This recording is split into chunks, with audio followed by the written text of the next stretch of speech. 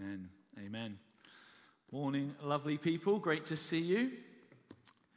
Before we start, what I actually would like to do is, if you are a member of the Coastline staff team and you served Bless Bournemouth yesterday, would you stand, please?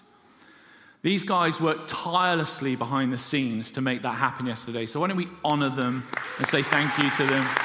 Bless you. It was awesome to see the church at work. And it's because of you. Thank you. Bless you. Bless you. Yeah, what a day. What a day. Just before I start, I want to say, many of you know this already, that in the Vineyard, as a Vineyard church, we're independent, so we can make decisions, but we're interdependent. We're part of a family. John, as you saw, is coming next week. So there are a whole load of leaders and pastors that I have been on a journey with over probably the last 24 months in terms of us arriving at the destination that we're currently at, discerning and praying. So I publicly just want to thank our area leaders, Claire and Ed Evans, who have just been amazing, prayerful warriors behind the scenes, praying for us as a church. Many of you will have met Ed when he came and appointed, commissioned me a couple of years ago. And also I want to thank John Clark, who's the senior pastor of Hull Vineyard. Amazing to, again, listen to their story, how God's led them, think mistakes that they've made on this journey of ending up in a kingdom facility that's now doing incredible things. But I also wanted to publicly honor John and Debbie Wright. They are our national directors, and John Wright has just been absolutely awesome through this whole process. He's been praying for us. Obviously, he's been talking to me a lot, and it's great to be part of a movement of churches where we can pray for one another, discern with one another. Yeah, we can give them a clap.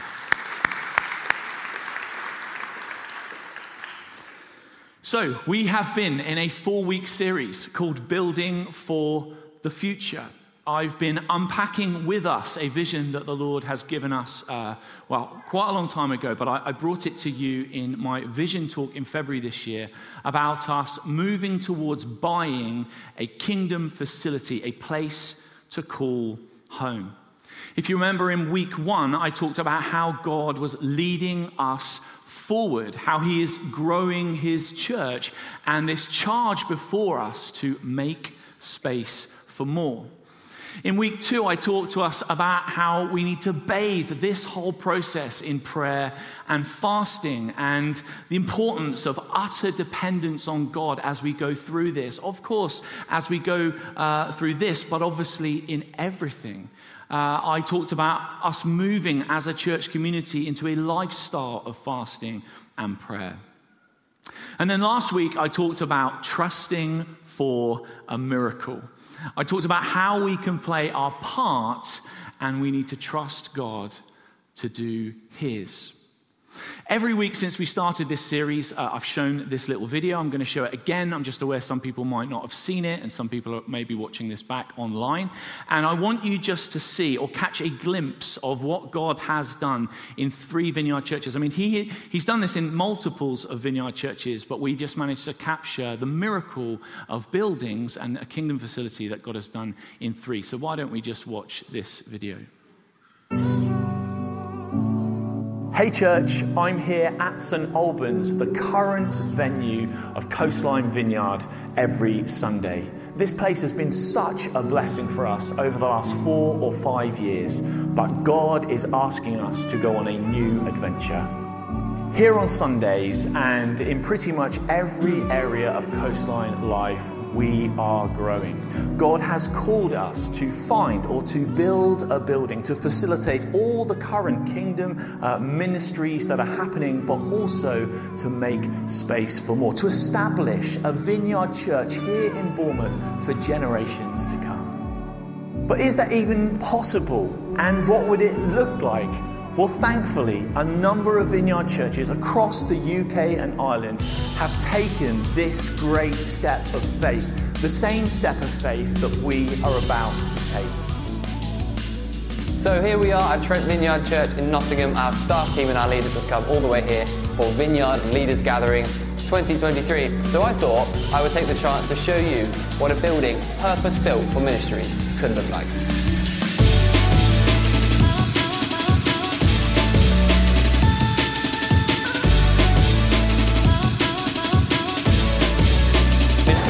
is amazing. This is an established Vineyard Church. This is what the Lord can do. Currently, for Coastline Kids, we are in 3 very, very small rooms. Let's take a little look inside Trent Kids to see the kind of options for spaces that we could have with a purpose-built kids venue. Look at the size of this. This is their main kids auditorium. It's got so much space, so much room for activities. It's great. They still have them all in together, but it's huge space for worship, loads of time for games. They've got a little stage so you can kind of contain stuff, keep it nice and safe for the kids. It's brilliant. As well as the main kids auditorium, they've got loads and loads of breakout rooms all along with space for different age groups to do their stuff. They've got toys, games, all sorts of stuff laid out. Perfect spaces for babies, for toddlers, as well as then smaller spaces to do life groups and stuff like that as well.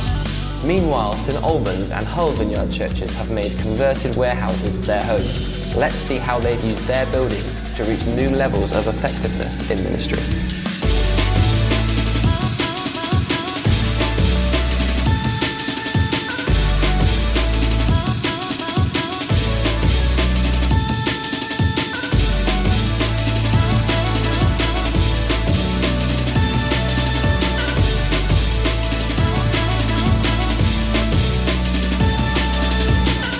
These Vineyard churches took on a seemingly impossible task that God made possible.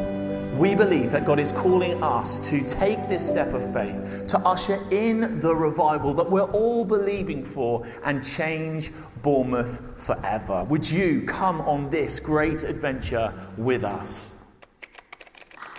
Woo. So I want to end this series by talking about something that's super important. I believe that we are a community that want to please God. The question is, what does it take to please God? Is it just a question of rules and regulations? Is it about making a list of all the things that we should do and all the things that we shouldn't do? And then if we do all the things that we should do and we don't do the things that we shouldn't do, then God will be pleased with us. That is for sure how some people view Christianity. They think that everything that is fun is forbidden, and everything that isn't fun is compulsory. But the Bible says something else. The Bible says that God isn't so interested in rules or regulations or religion. He's interested in relationship with us. He wants us to learn to trust him. And the Bible says that it's actually impossible to please God unless we have this one super important thing. Hebrews 11 verse 6 says this, "And without faith, it is impossible to please God, because anyone who comes to him must believe that he exists and that he rewards those that earnestly seek him." God says it's impossible to please him unless we live by faith. So it's pretty important then for us to know what faith is. The righteous, that's the followers of Jesus, will live by faith, Galatians 3 verse 11. And faith is like a diamond. It is multifaceted. There are many different aspects to our faith. And this morning, I want us to look at four aspects of faith that show us how to live the kind of life that pleases God. Now, if we want to look at faith in the Bible, the best place to start is Hebrews chapter 11. So if you have your Bibles, why don't you open them? If not, it's going to come up on the screen. And Hebrews 11 is God's hall of fame, or should I say, God's hall of faith. It's a great list of men and women in the Bible who God says, these people did well. These people had faith. So let's look together at these four aspects of how to live by faith. Number one, faith is believing when we don't see. Now, faith is being sure of what we hope for and certain of what we do not see, Hebrews 1:1. Faith is visualizing the future in the present. It's seeing it in advance. It's being certain of what we do not see. See, so often with human beings, we say things like, well, I'll believe it when I see it. And God says, no, you've got this the wrong way round. Some things you have to believe in order to see. Take an architect, for instance. When they are planning a building, they have to believe in it, right? They have to have a vision for it before they can see it. They'll often design a whole building when it doesn't actually exist on computer or whatever. But it's in their imagination. They believe it before they see it. And whether you're an artist creating a sculpture, or whether you're a scientist trying to send a man to the moon, you have to believe it before you can see it. All of these things require faith.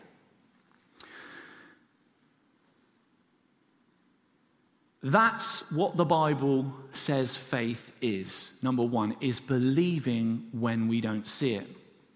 Wernher von Braun, who actually built some of the first rockets that sent a man to the moon, he said this really inspired me. He said, there has never been any significant achievement in human history that was not accompanied by faith. It all started out that somebody believed that it was possible. They believed in advance. They believed before they could see. 8 years ago, we cast vision that God had given us for this very church. And then we saw God do audacious things that we believe God said would happen, then actually happened. And some of you caught that vision. You had faith. You believed in it before it came to pass. In fact, if you were here before 8 years ago and you heard the vision before Coastline existed, raise your hands. How many men and women are here? Look, men and women of faith right there. But faith is also more than that. Number two, faith is obeying when we don't understand. In Hebrews, God gives us, in this Hebrews 11 passage, God gives us a couple of examples. First is a man called Noah. Just think about this. Noah must have had some doubts, right?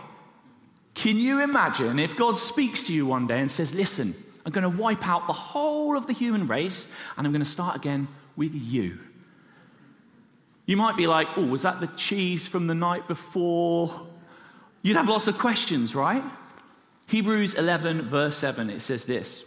It says, by faith, Noah, when warned about things not yet seen, in holy fear built an ark to save his family.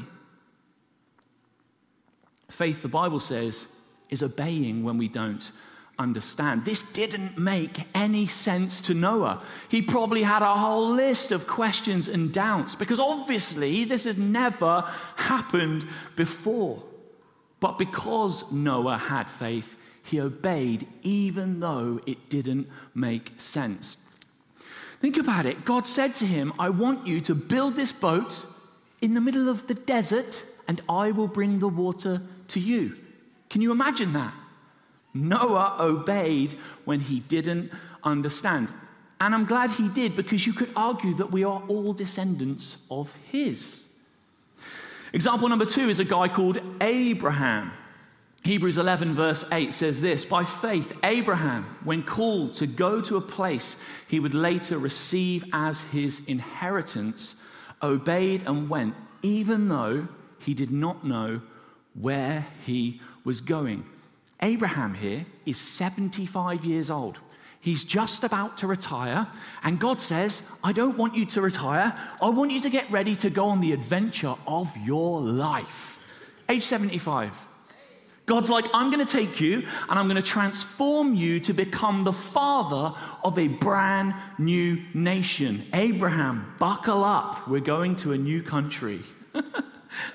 And I'm sure Abraham must have had all kinds of questions and doubts. But because Abraham obeyed when he didn't understand, he became the father of the nation of Israel. And Genesis 12, verse 3 says, all peoples on earth will be blessed through you. He's talking to Abraham. All peoples on earth are blessed because Abraham obeyed even when it didn't make sense. Faith always involves risk. We know John Wimber said, how do you spell faith? R-I-S-K. But often people want some kind of guarantee before they'll obey God. They read something in the Bible or they hear God tell them something and they're like, listen, God, once you guarantee that everything is going to work out how I think it will work out, then I'll do it. But God says that doesn't require any faith. God says, I want you to believe when you don't see. I want you to obey when you don't understand, when you can't work out how it's all going to work out. Now, forgive me if you've heard this story before. I've shared it many times before. But when Alice and I came to Jesus, 18 years ago, we were living together. We'd been together for years. We had a beautiful flat in Boscombe. And we both came to faith, and we felt the Lord say to us, stop having a physical relationship and give up your flat and live apart. And I can tell you, at the time, we didn't understand. I had even people that were close to me, members of my family, saying to me, you stupid, beep, beep, beep, beep, you're going to lose the best thing that's ever happened to you.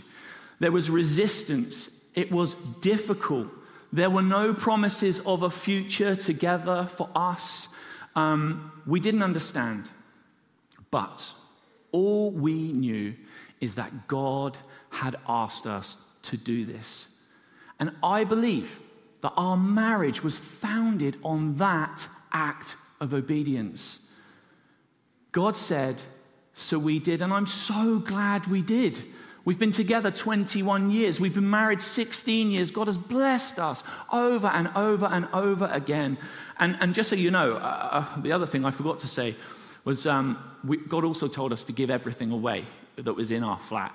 That was difficult, but we did that. And I remember literally 2 years down the line of us making this decision and committing to focus on God, solely focusing on Him and honoring what He'd asked us to do. I remember we were sat in a flat that we owned. I was touching the walls like this. We had nothing, not even one couch. We were sat on the floor, and I said, we own our own walls.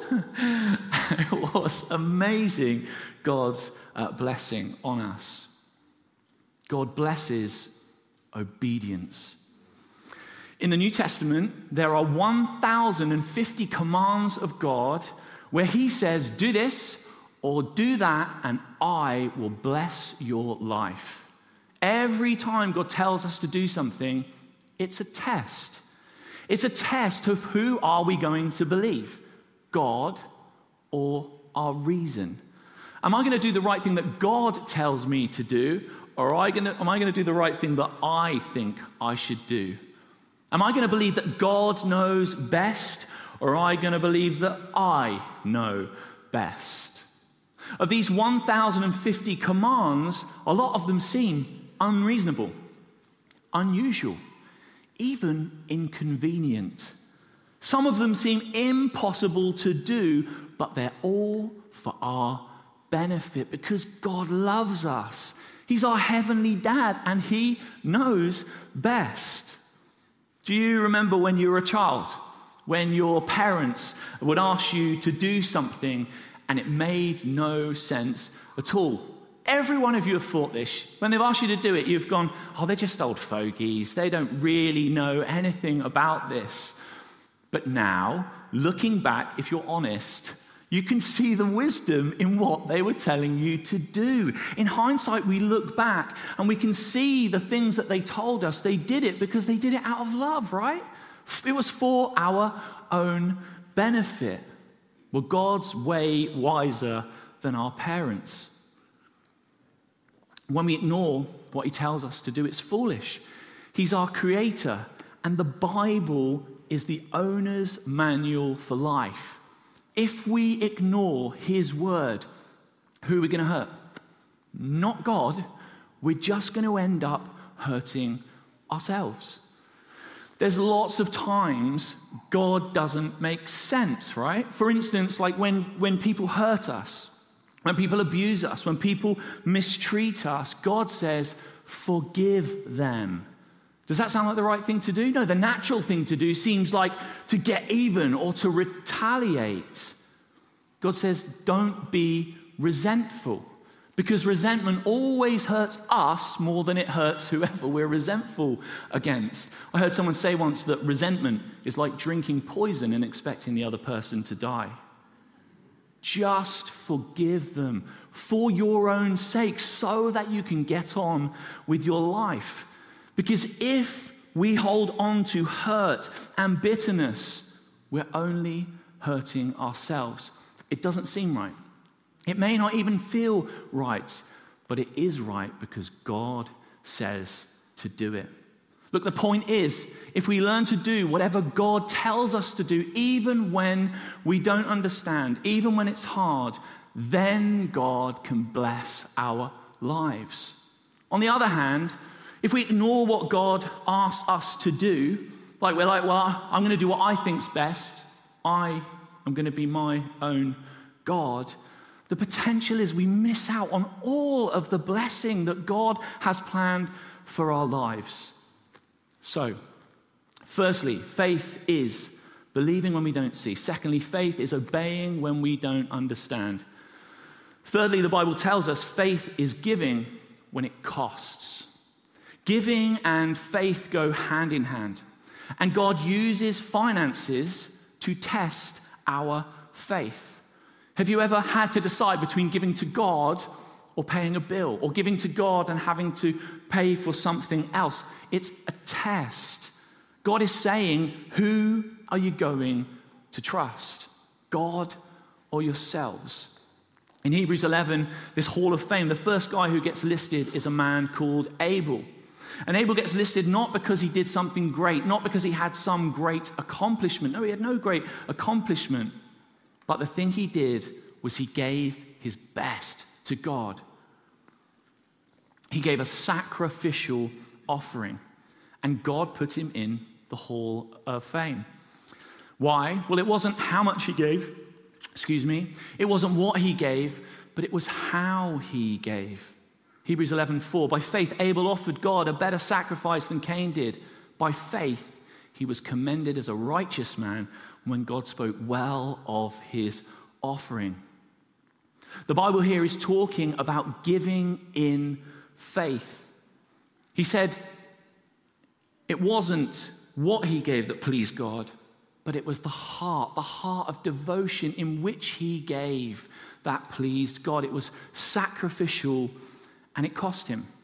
And there are two ways that we can give. I've talked about it a little bit in the last few weeks. We can give by fear, or we can give by faith. We can give by reason, or we can give by revelation.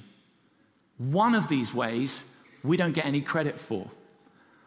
The other way pleases God. First, we can give by reason, right? We can look at our bank accounts, we can see how much money we've got, we can figure out how much we can afford, then we can give a reasonable amount based on what we can afford.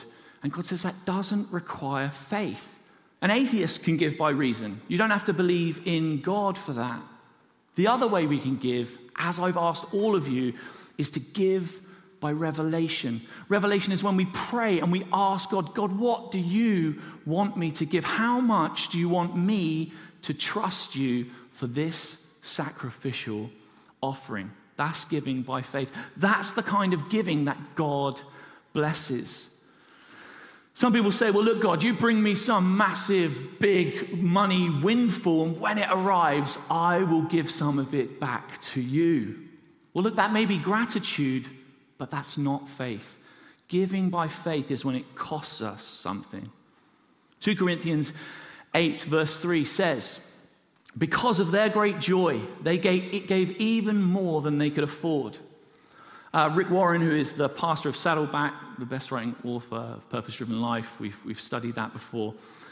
He quotes a very successful, wealthy man who lives just near to their church in the States. And this guy said to Rick, he said, Rick, tell your people that the best time to give is when their businesses are in the dumps, when they're in trouble, because that's when you need God's help the most. Anyone can believe when they can see something in front of them. Anyone can obey when they can work out all of the results, when they can work out how things are going to happen. It's when we don't feel like it and it doesn't make sense. Then we're stepping out in faith. And God says, I want to bless your life. But you have to trust me first. 2 Corinthians 9, 6-8 says this. It says, remember this, whoever sows sparingly will reap sparingly, but whoever sows generously will reap generously. Each of you should give what you have decided to give in your heart, not reluctantly or under compulsion, for God loves a cheerful giver, and God is able to bless you abundantly, so that in all things, at all times, having all that you need, you will abound in every good work. God basically says, you can never outgive me, but faith is giving when it costs. Now today, hopefully all of you know that at the end of this message, we are going to take our first gift day towards building for the future. Hopefully all of you that would call Coastline your home have spent some time in God's presence praying and asking him, what should I give? And if he's put a figure in your mind, which absolutely is going to cost you something, let me encourage you to join me in exercising your faith in giving that costs you, because it's giving sacrificially, and that's faith that pleases God. But it's more than that as well. Number 4, faith is persisting when we don't feel like it. That's the complete opposite of our culture, isn't it? Our culture says, do everything based on your feelings. If it feels good, do it. If it doesn't feel good, don't do it. Do whatever you feel. Live by your emotions. And as a result, we end up being manipulated by our moods. Mature Christian people live by their commitments, not their emotions. Emotions come and go. As I said to you in message 1, he leads us forward. As we begin this process and preparing to give towards a building, we could expect to be hassled by the enemy. But what do we do when we're hassled?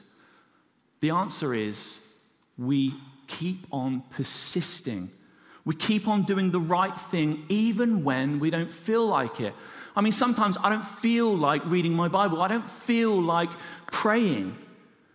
And when I don't feel like it, it's usually when I need to read my Bible and pray the most. I have to keep on doing it despite how I feel. I honestly believe, actually, church, that's the secret to kingdom success. How do you become a professional athlete? Hours and hours and hours and hours of exercising. But if you asked a professional athlete, do you always feel like working out 6 or 8 hours a day? They'd say no. Think of a master musician. If we ask them, do you feel like practicing, hours and hours and hours a day to become an expert at your instrument? If we said to them, do you feel like doing that every day? They'd say no. Well, let me tell you, church, godly men and godly women don't become that way by accident. They become that way because they choose to do things and develop spiritual, biblical rhythms that develop their apprenticeship with Jesus, whether they feel like it or not. Faith is being persistent. Faith is refusing to give up. Faith is doing the right thing even when we're tired. The question is, how do we develop persistence? In Hebrews 11, verse 27, God gives us the example of Moses. He says this, by faith he, that's Moses, left Egypt, not fearing the king's anger. He persevered because he saw him who is invisible. Moses led an entire nation that had been in slavery for over 400 years across a wilderness, through the Red Sea, into the Sinai Peninsula, and they traveled around in circles for 40 years. 40 years waiting for God to get the people ready to go into the Promised Land. A 40-year wait in a desert is a pretty long time. How can we then persist? How did they persist? Well, it's the last phrase here in verse 27, where it says he persevered because he saw him who was invisible. The key is keeping our eyes on God. That's what Moses did. When we keep our eyes on God, it keeps us persistent.